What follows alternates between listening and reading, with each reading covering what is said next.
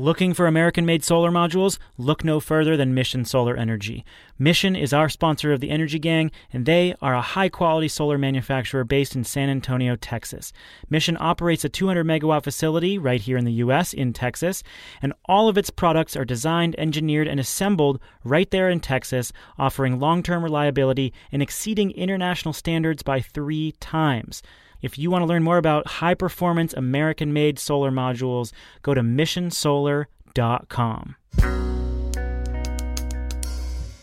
From Green Tech Media, this is The Energy Gang, a weekly digest on energy, clean tech, and the environment. I'm Stephen Lacey. Welcome.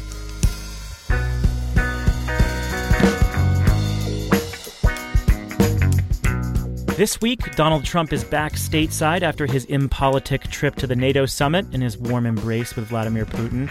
With Trump kicking dirt all over Europe and nuzzling Pooty Poot's chin, you might have missed his comments on energy during that trip. We'll discuss the Trump-infused energy geopolitics tying Europe, Russia, and America together. Then, Ontario is facing its own political shakeup. New Premier Doug Ford is canceling wind contracts, ending cap and trade, and throwing out the CEO and board of the province's biggest utility. But he may have a rude awakening. It's going to be complicated going forward. We'll talk about the policy shift there in Ontario.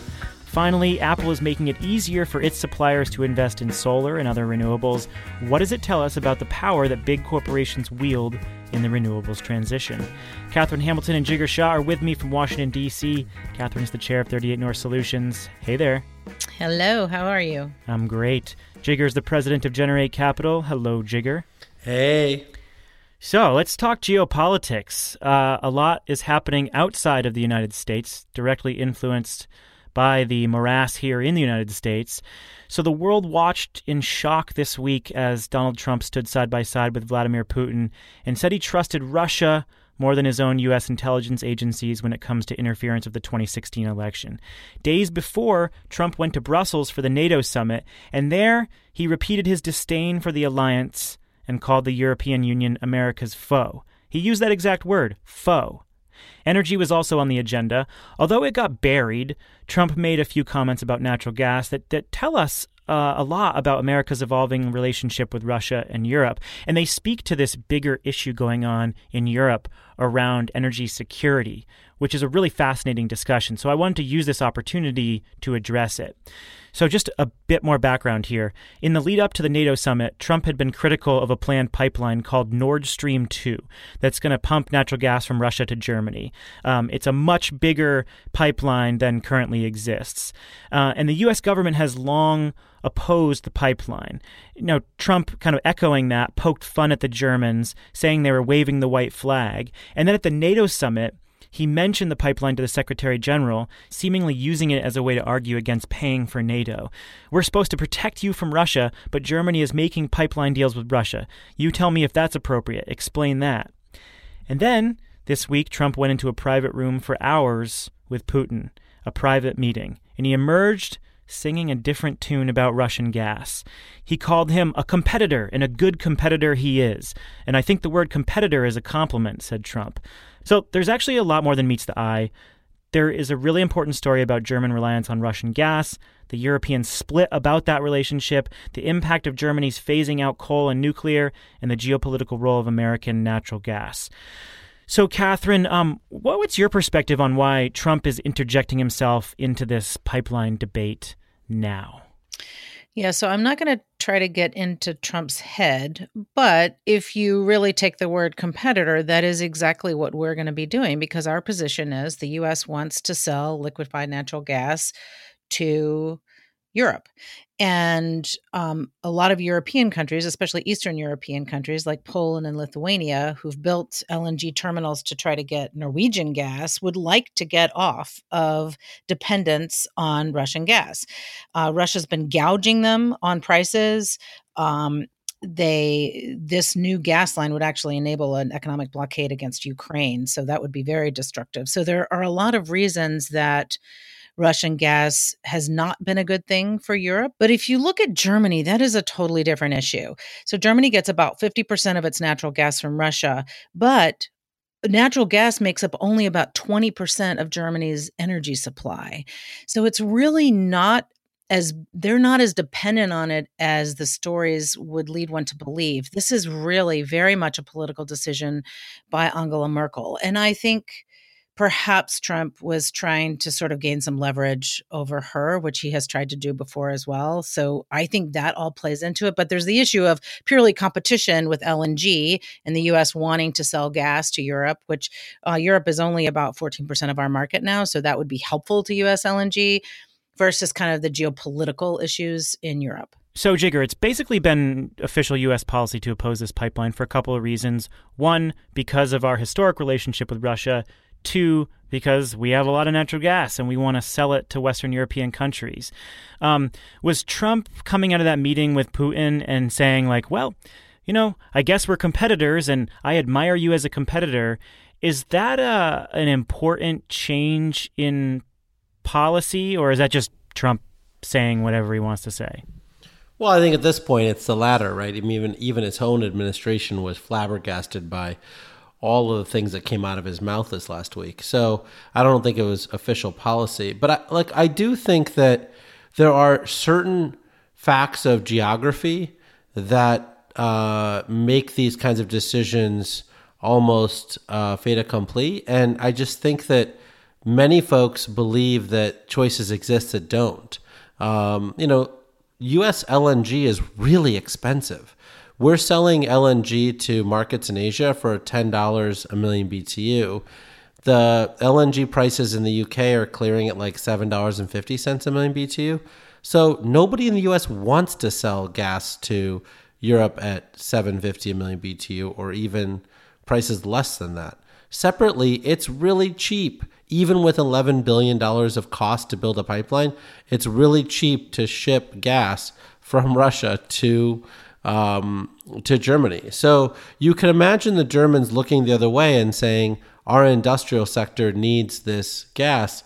The third piece of it, and the part that I'm most interested in, is how obvious it is that Angela Merkel doesn't believe in their own renewable heat efforts in Germany, right? If she actually believed that those heat efforts would work, then she would have spent billions upon billions of dollars in feed-in tariffs to promote it as opposed to building this pipeline. But I guess she doesn't believe in it.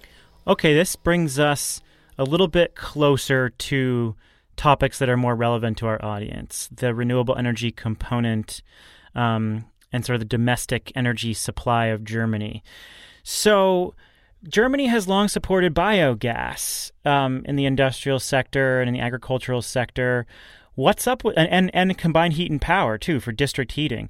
What's up with those efforts? Why have we not seen those efforts put a dent into Germany's natural gas consumption that would prevent them from having to build out this new pipeline? Yeah, I think it's really a matter of whether or not folks believe that this can be rolled out at scale. I just think that when you think about what Denmark has done, Denmark has basically mandated that everyone plug in to their district heating system. It's just a mandate, right? I mean, you just have to do it, right? And then they use some natural gas for the production of the heat. But in general, you could also produce it using geothermal technology. You could use it using, with biogas and other types of things. But in general, I think Germany has resisted the type of mandates that Denmark has put in place in order to achieve the goal. So there's this other factor in the power sector, and that is a bunch of coal plants are going to trip offline. Germany wants to phase out nuclear power, and it's going to start relying more on natural gas. So in the electric power sector, even if it could ramp up more localized biogas for district heating, electric heat pumps, geothermal heat pumps, it would still have this increased reliance on natural gas in the power sector. And this is due to the combination of policies that Germany has put into place. I mean, the grid is still very stable, but it is going to have to balance out a lot of that renewable energy with natural gas if these coal plants start to get phased out. And, of course, nuclear plants get phased out. So this is Germany's own doing. Yeah, particularly the nuclear power plants are its own doing. And, separately, there are ways of actually getting, heat from nuclear power plants as well. And so there's a lot of missed opportunities there. I just think that Germany is an industrial power. It is not surprising to me that they care about having a stable supply of natural gas to be able to feed their industry. And so I don't fault Germany for their decision making. I'm just simply commenting on the fact that it is clear that the German government, even though they have a mandate of using 14% renewable heat by 2020, does not believe that renewable heat can meet their heating needs, and instead, believe that they have to use natural gas. Separately, on the electricity grid piece of it, look, I think many of us have talked about using battery storage. We've talked about using hydrogen, which German car companies are still obsessed with. We've also talked about using demand response and load control to provide a lot of the services that natural gas has traditionally provided to load level the grid. And, Germany, I don't think, has been leading in those areas as much as they could be. Yeah, but the trends show that natural gas is increasing in Europe because of switching from coal. So that's considered sort of a short-term power sector issue. But the trends also show that on building and industrial sectors that natural gas is set to decrease. So I think we can safely assume that Trump is not thinking of any of these issues when he talks about that natural gas pipeline.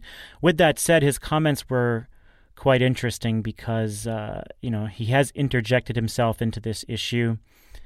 And he had implicitly at that NATO meeting kind of held the pipeline over Germany's head and said, well, if you're going to be relying on Russian natural gas, why should we be spending money on the NATO alliance to protect you from Russian threats?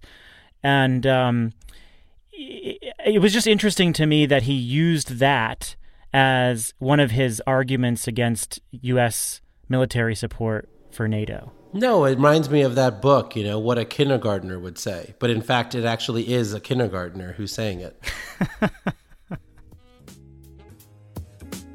Before we continue on, let's talk about Mission Solar Energy. So if you're a developer looking for American-made modules, well, Mission Solar is your company. If you're a consumer and you really want American-made equipment, ask for Mission Solar Energy. America's booming solar industry employs over 260,000 people now.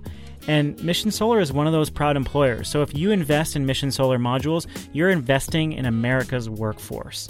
It has a 200 megawatt facility in San Antonio, Texas, supporting manufacturing, engineering, and office jobs right there in the heart of America.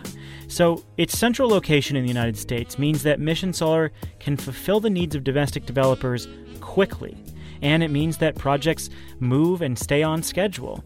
Mission is going to be introducing an even higher performance module later this year.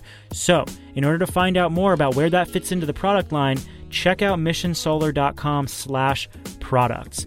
Mission Solar, American-made solar modules. Let's head up to Canada now. We haven't been to Canada in a while, but there's a lot happening there too. So as of this month, Ontario has a new premier, Doug Ford. He's the brother of the late Rob Ford, the mayor of Toronto, the former mayor of Toronto of crack smoking fame. Doug Ford is getting compared to Trump for his bombastic populist style of politics. Ford rejects that comparison. He is quite different for a lot of reasons.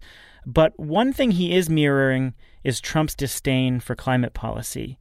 Within weeks of taking office, Ford says he's dismantling Ontario's cap-and-trade program. He's ending some big renewable energy contracts. He's killing programs for EVs and energy efficiency, which were funded by cap-and-trade. And he's also trying to he did get rid of the board and the CEO at Hydro One, Ontario's biggest utility. Ontario has some of the highest electricity prices in Canada, and Ford says these moves will lower them. We have talked about this issue in the past, and the electricity price increases in Ontario are very complicated, as they are pretty much everywhere else. So, Catherine, give us a little bit more background on why Doug Ford came into office with all these programs in his crosshairs. Yeah, well, just think back about the way Ontario has moved forward on their energy policy. So in 2005, 20% of their electricity was from coal. And by 2015, they had zero coal. And the way they were able to do that, they have about 60% nuclear, 10% wind and solar, 10% gas, and 25% hydro. So the clean energy piece, wind, solar, and hydro, is a huge chunk. And the way they were able to build it out was by putting together these long-term, some at this point 40 times the market value of projects under feed-in tariffs and large renewable procurement. The rates, and it's not just because of this, but a lot of other factors, that the rates skyrocketed. The worst job in Ontario, I have been told by previous energy ministers, is being the energy minister in Ontario, because it has just been a no-win situation. They're locked into these contracts. They are the prices don't seem to be going down. So that's one thing he ran on. The party is called the Progressive Conservative Party, and he said, I'm going to cut down your rates. So in order to do that, I'm going to cut back on the EV program, so cutting rebates. I'm going to cut down on all these green energy contracts that he says are unaffordable. 758 contracts they pulled back on. These were ones that did not have notice to proceed under the feed-in tariff or they had not met their key development milestones. So he felt able to do that. There have been some that are further along that are a little bit of concern, but most of them had not been doing well. He cut back on the Green Ontario Fund for Smart Thermostat. So he's really doing a huge rollback. One of the keys is that Canada as a country is requiring provinces to set cap and trade prices. So if you pull out of cap and trade, what happens is it reverts to the national price. And so by 2019, $20 is the backstop, whereas $50 by 2022, $50 a ton is the backstop. So a metric ton of carbon. So they're going to have to go with the cap and trade that the nation sets, whether or not the province does. I think that Ford wants to take them to court for that. But, he is trying to cut back on prices, and that's been his number one goal. And unfortunately, it's like the whiplash effect to what they did. They didn't do it perfectly in the first place. They got where they needed to go very quickly, but now there's a bit of a backlash. Two issues there. One is the carbon tax and the complications associated with repealing the cap and trade system in Ontario, because as you said, it will get superseded by the federal carbon tax. So let's talk about that second. First, the rising energy price piece, which is of course interconnected, but more directly related to these long-term contracts that you outlined. And part of it was some of the long-term 20-year feed-in tariff contracts that were, 3 times market rate or more. But this is Ontario has this long history, and since the turn of the century, really, the 2000s, Ontario has been restructuring its markets, encouraging the signing of these long-term contracts, overbuilt capacity. Under Dalton McGuinty many years back, they had planned these natural gas plants and then made a lot of investments at ratepayer expense and then scrapped the projects. But ratepayers were still on the hook for billions in costs. So there's a lot wrapped up in this. With that said, I want to isolate the renewable energy piece because that's what Doug Ford is really focused on. Any idea how much we can blame the feed-in tariff contracts, the renewable energy contracts, on rising prices, which are very complicated and have been rising for a variety of reasons over the last 18 years? Well, it's not that renewable energy was solely at fault. Clearly, there were a lot of issues in Ontario. But I think just to put it in perspective for you, Quebec, which is the neighbor to the east of Ontario, has an average electricity price of 6.8 cents a kilowatt hour, retail to the customer. Ontario's is close to 14 cents a kilowatt hour. I just think that, the level of sort of, spending like a drunken sailor that occurred under the Ontario energy ministers was something that was systemic across all of the decisions that they made, right? For many of us, as we've talked about in this podcast, went to Ontario and told them that their policies were too rich and told them that they were going to lead to pigs get fed and hogs get slaughtered. And they just didn't listen. They had people like Paul Geip who were like, nipping in their ear saying, oh, no, don't worry about it. This didn't affect Germany at all. But what they don't realize in Germany, 1 in 6 people in Germany give to Greenpeace. That's not true in Ontario. And so they just couldn't actually, stand up to the withering pressure of, these sort of decisions that they made. And, some things like the natural gas piece, you can blame them for and say, well, they created these half-ass measures and then they end up having to rate base the infrastructure. But for the renewable energy, policies, I mean, I know for a fact, because I gave the presentations, that they knew what they could have done and what the best practices were in California and New York and other places, and they just chose not to implement them. Well, and hydro rates were really high too. So Ford has promised to lower the rates by 12% and control salaries. I know that's more optics than anything, but the province owns 49.9% of Hydro One. And so the board resigned, the 14-member board and the CEO resigned en masse, Ford is going to be able to handpick people and control their salaries. So that will be an optics issue, but also trying to lower the rates is going to be a key piece of it. So it's certainly not just the renewables, not just wind and solar. Right. So, Jigger, you brought up an interesting point, and it echoes our previous conversation about that Michael Schellenberger piece about wind and solar driving up electricity rates. First of all, he used faulty data, but his argument was that wind and solar inherently raise electricity rates. And what we're saying here is that no, they don't. There's nothing about them that should inherently raise electricity rates. It's all about policy and how you implement that policy. And Ontario had 15, 18 years of poor policy decisions that resulted in very steep long-term contracts and an overbuild of capacity. And ratepayers have been on the hook for that. But we can't blame wind and solar for that necessarily. It's the policy decisions that led to more expensive deployment of those resources. Yeah, and I think that this is a broader point across the country, too. I mean, the utility companies are just as guilty of this, frankly, as the renewable energy developers, which is that in the 1980s, we actually had amazing system efficiency. I mean, the system efficiency of the electricity grid was something like, 79, 80%. Today, the system efficiency of most electricity grids in the country are down in the 60s, right? And so that causes things to be more expensive, right? When you build stuff and then don't use it fully, it becomes more expensive. And so that's why battery storage is so important, because it raises system efficiency. That's why demand response and load control are so important, because it raises system efficiency. And I just feel like, folks are just not thinking through from an engineering perspective how one actually keep rates low. Well, you keep rates low by making fewer capital investments and by using the capital investments that you've already used more efficiently. Yeah, so that's exactly what the Ontario ISO is doing right now. So their forecasts show that they have plenty of capacity for the near term and they don't need to build out anymore. But what the ISO is doing is they're developing market policies. So they're going to be doing an incremental capacity auction that's going to allow demand response, distributed energy resources, consumer-based applications and products to be able to participate in that. And that should help increase the efficiency of what they already have. So I think there is a silver lining here in that is on pace and proceeding with the ISO. And that's something that's really important to pay attention to and to participate in if possible. Okay, so on to the carbon pricing piece that you mentioned, Catherine. So Doug Ford is repealing the cap and trade program.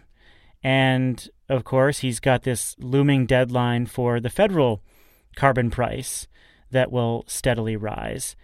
And he says that he's going to issue a legal challenge and make sure that Ontario doesn't have a carbon price. But in fact, another province, Saskatchewan, early on in the national policymaking process, considered what it would take to challenge this carbon pricing policy. And they determined that the High Court would probably strike it down and probably say that the federal government has authority to issue a carbon price.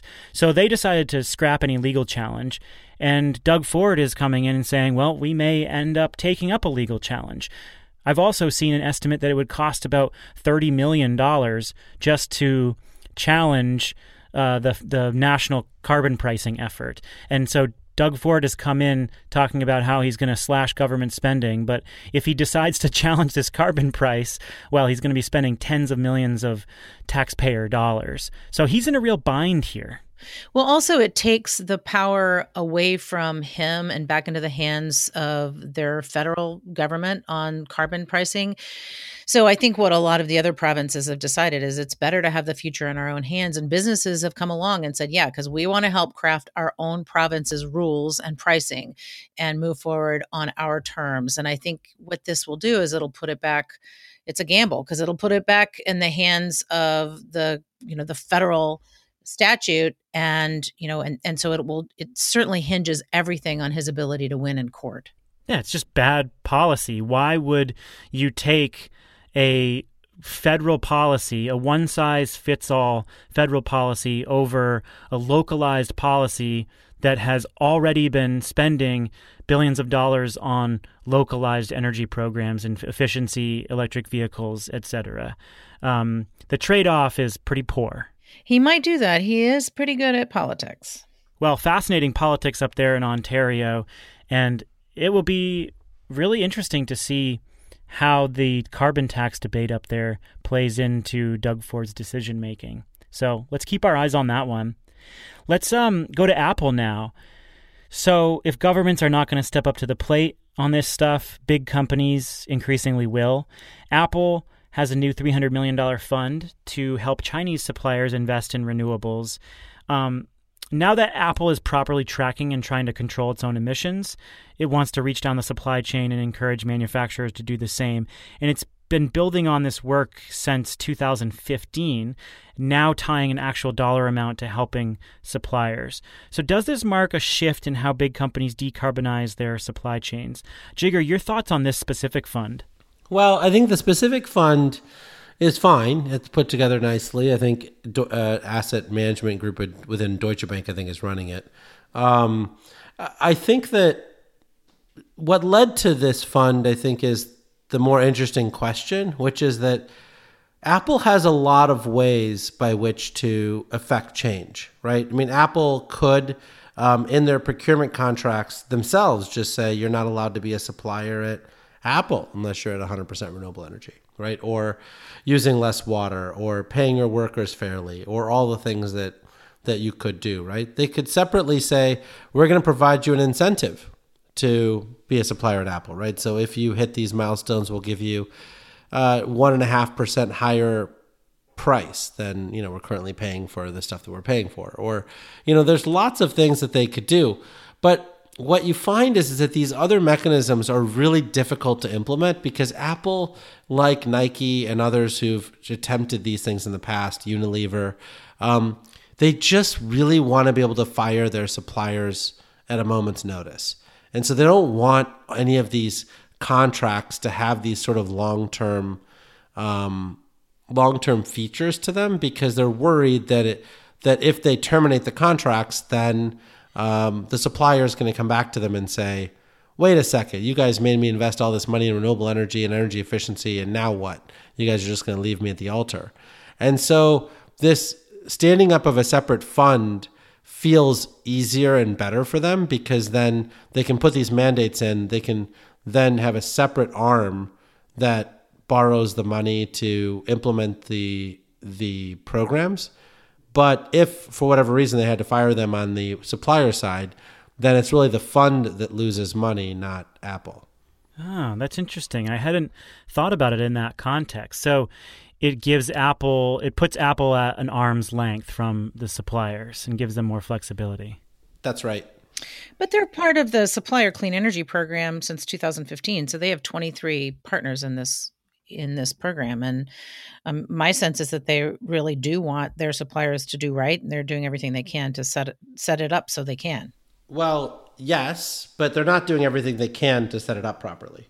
I mean, I had this long conversation with Hannah Jones over at Nike when I was running the Carbon War Room. She's like, well, how do we get this done? I was like, here's how you would do it. She's like, yeah, that's never going to happen with the CFO of Nike. And so it's just what it is, right? I mean, all of these guys, like, they don't actually want to have responsibility. Like, you remember back in the golden days of, the 1950s when Heinz basically owned an entire town and felt responsibility for all the orphans that lived there and everything else. That just isn't the way of the world anymore. Like, these companies are like, we're your best friend until we're not. And then when we're not, then we will kick it to the side of the road. And particularly in geopolitical terms, right? So some of this stuff is also, like, let's say China is on the outs with the United States, right? And Apple needs to move their supply chain to Vietnam or Cambodia. They're like, we kind of just want to be able to do it. And yeah, we like you guys, but we don't like you that much. Yeah, and I would just go back to look at Apple a little bit more holistically from their leadership perspective. So Lisa Jackson is their Vice President of Environment Policy and Social Initiatives. She came out of the Obama administration's Environmental Protection Agency. She led it from 2009 to 2013 and got the whole Clean Power Plan process started. She comes from the regulatory space, although she is a chemical engineer. She reports directly to Tim Cook, the CEO of Apple. And what she is trying to do is get things done in a business in the absence of regulation. So she's saying, okay, we're going to do this as a company. They just put out their 11th report. So they have been doing this for a while. They installed over 3 gigawatts of solar in 2017. They're doing pretty well. I reached out to the company and her team said, look, when we think about data centers and we build them, we first map out how much energy we think they're going to use. And then we figure out how can we serve that with clean energy. They would rather not purchase RECs. They'd rather do new projects. Right now, they have 25 clean energy projects in development and 15 more in construction. They're trying to do that in China and everywhere that they operate. So they really have taken a long view of this. They want to be over 4 gigawatts worldwide by 2020. And, I think they're taking it really seriously. This does not feel to me like the days of greenwashing. They're really looking at every facility as potential for renewables, existing renewables, but also for looking at new clean energy technologies like microhydro projects that they're trying out in Oregon. So I feel like they're really on doing the right thing now, and they want to serve as a model to others. Yeah, and I think inevitably when you talk about big companies, there's always a massive PR spin to this. But I totally agree that this is different from the greenwashing that we saw en masse a decade ago. They're putting together some super sophisticated teams that are creating the financial structures and actually managing renewable energy for their facilities. And these are sophisticated teams that didn't exist or were very bare bones a decade ago. So I think that there is something fundamentally different about this. And their priority is efficiency. Like they say, all right, the fewer electrons we have to use, that's the best way to lower greenhouse gases. So they really do have their priorities straight with efficiency. Right. But I think both things can be true, right? I mean, the fact that Microsoft and Google and Apple and lots of other people are now approaching 100% renewable energy if they haven't achieved it already. And Google is now trying to even match the time of day when the energy is produced with when they consume it, which is even better, is awesome. And I'm certainly not against the positive work they're doing, and I'm certainly not accusing them of greenwashing. I'm simply saying that when you talk to this particular initiative, what Unilever and Nike and Apple and others have said is that we want to green our supply chain, but we don't want to own the solar plants for our suppliers because we may not be using our suppliers for the next 20 years. And so, we don't want to own all that infrastructure for suppliers we're not going to be using. So we're going to have to figure out another way to get that done. And, I think the easier way of doing it is to use their procurement contracts. That's sort of the more straightforward way where you say, I'm going to pay you extra to do this. And because you're basically going to do whatever I incentivize you to do, you will do it. They are, using this fund approach, which I think is smart on their part because I think it's what works within the laws of capitalism. But it's the reason why they're doing it that way as opposed to a more straightforward approach. Super interesting. And I think we're just beginning to feel out how this corporation-supplier relationship is going to work as companies tighten up their carbon reduction goals and expand their renewable energy goals. I think that's a good place to leave it. Let's give our listeners a free electron. Catherine, what is yours this week? And I only have one. Oh, wow. I know. I thought y'all would like that. There was a great report released this week called Renewables on the Rise 2018, and it was published by Environment America. And it tracks renewable deployment from 2008 to 2017. So we have in America 39 times more solar, 4 times more wind, 7.7% less energy use per capita. They go through which states did the best, which programs worked, and then they come up with some recommendations of what else can we do to further grow it. So I feel like it's a great not just a baseline of where we are and where we've been, but also what's worked and what will continue to work and how do we continue to move ahead on the transition. And so I thought it was a really good report. Jigger, what's your free electron? So I've got two of them. Well, one is basically there's a great report by Wallet Hub, which is not known for their energy work, but more for finance information for consumers. Basically looking through EIA data and showing how much people spend on total energy consumption by state. So, looking at driving distances, but also electricity bills, heating oil bills, etc. And it's actually quite surprising how many energy-heavy states are in the top 10, with Wyoming being the most expensive place to live from an energy consumption basis. And, they show that 25 million American families around the country used 22% of their household income after tax for energy consumption, which I thought was interesting. Right. So a lot of the states with cheaper electricity prices have fewer incentives for energy efficiency, maybe don't have programs in their states to educate people about home performance, and therefore end up spending a lot more on energy. Is that right? Yeah, 3 of the top 10 states are Alabama, Mississippi, and Georgia, because Southern Company does a particularly horrible job of this. So it was quite fascinating, the report. The other thing I wanted to say was just in this time of extraordinary events, global events occurring, I just think it's important for me and I think for many others we're trying to find news stories that actually were informative as opposed to the ones that we seem to read every day. The one I found was in the Irish Times. Fintan O'Toole just wrote this extraordinary piece about trial runs for fascism are in full flow and really describes how we are all getting desensitized to things that we normally would have actually been up in arms about. And it's just such a great piece around how all of us need to be vigilant if we really want to protect our democracy. And I just encourage everyone to read it. So in my reading list this morning, I saw a story from the Washington Post about how higher temperatures correlate with lower test scores and worse cognitive functioning. And they outlined a few recent studies looking at how heat exposure can drop exam performance by double digits. And that's among healthy college-age people. So you can imagine that it could potentially be worse for elderly folks or people with cognitive disabilities. The big question, of course, is what will this mean on a societal level as the planet warms? The areas hit hardest by climate change are going to be the areas that don't have the best access to air conditioning. And you can imagine just another wedge being created between rich and poor. So the study grabbed my attention because it brings up all these thorny and largely invisible societal issues that might be exacerbated by a warming planet. That's all, folks. Thanks for joining us each and every week. We appreciate you being with us. Check us out anywhere you get your podcasts. Review us, rate us on Apple Podcasts or Stitcher or the platform of your choice. Send us an email to podcast@greentechmedia.com to let us know what kind of stories you want to hear. In fact, we've got a bunch of notes from Canadian listeners asking us to talk about Canadian politics, and so that directly informs our decision to talk about some of these thorny issues up in Ontario and elsewhere. So you influence the way we talk about these stories. Please reach out to us.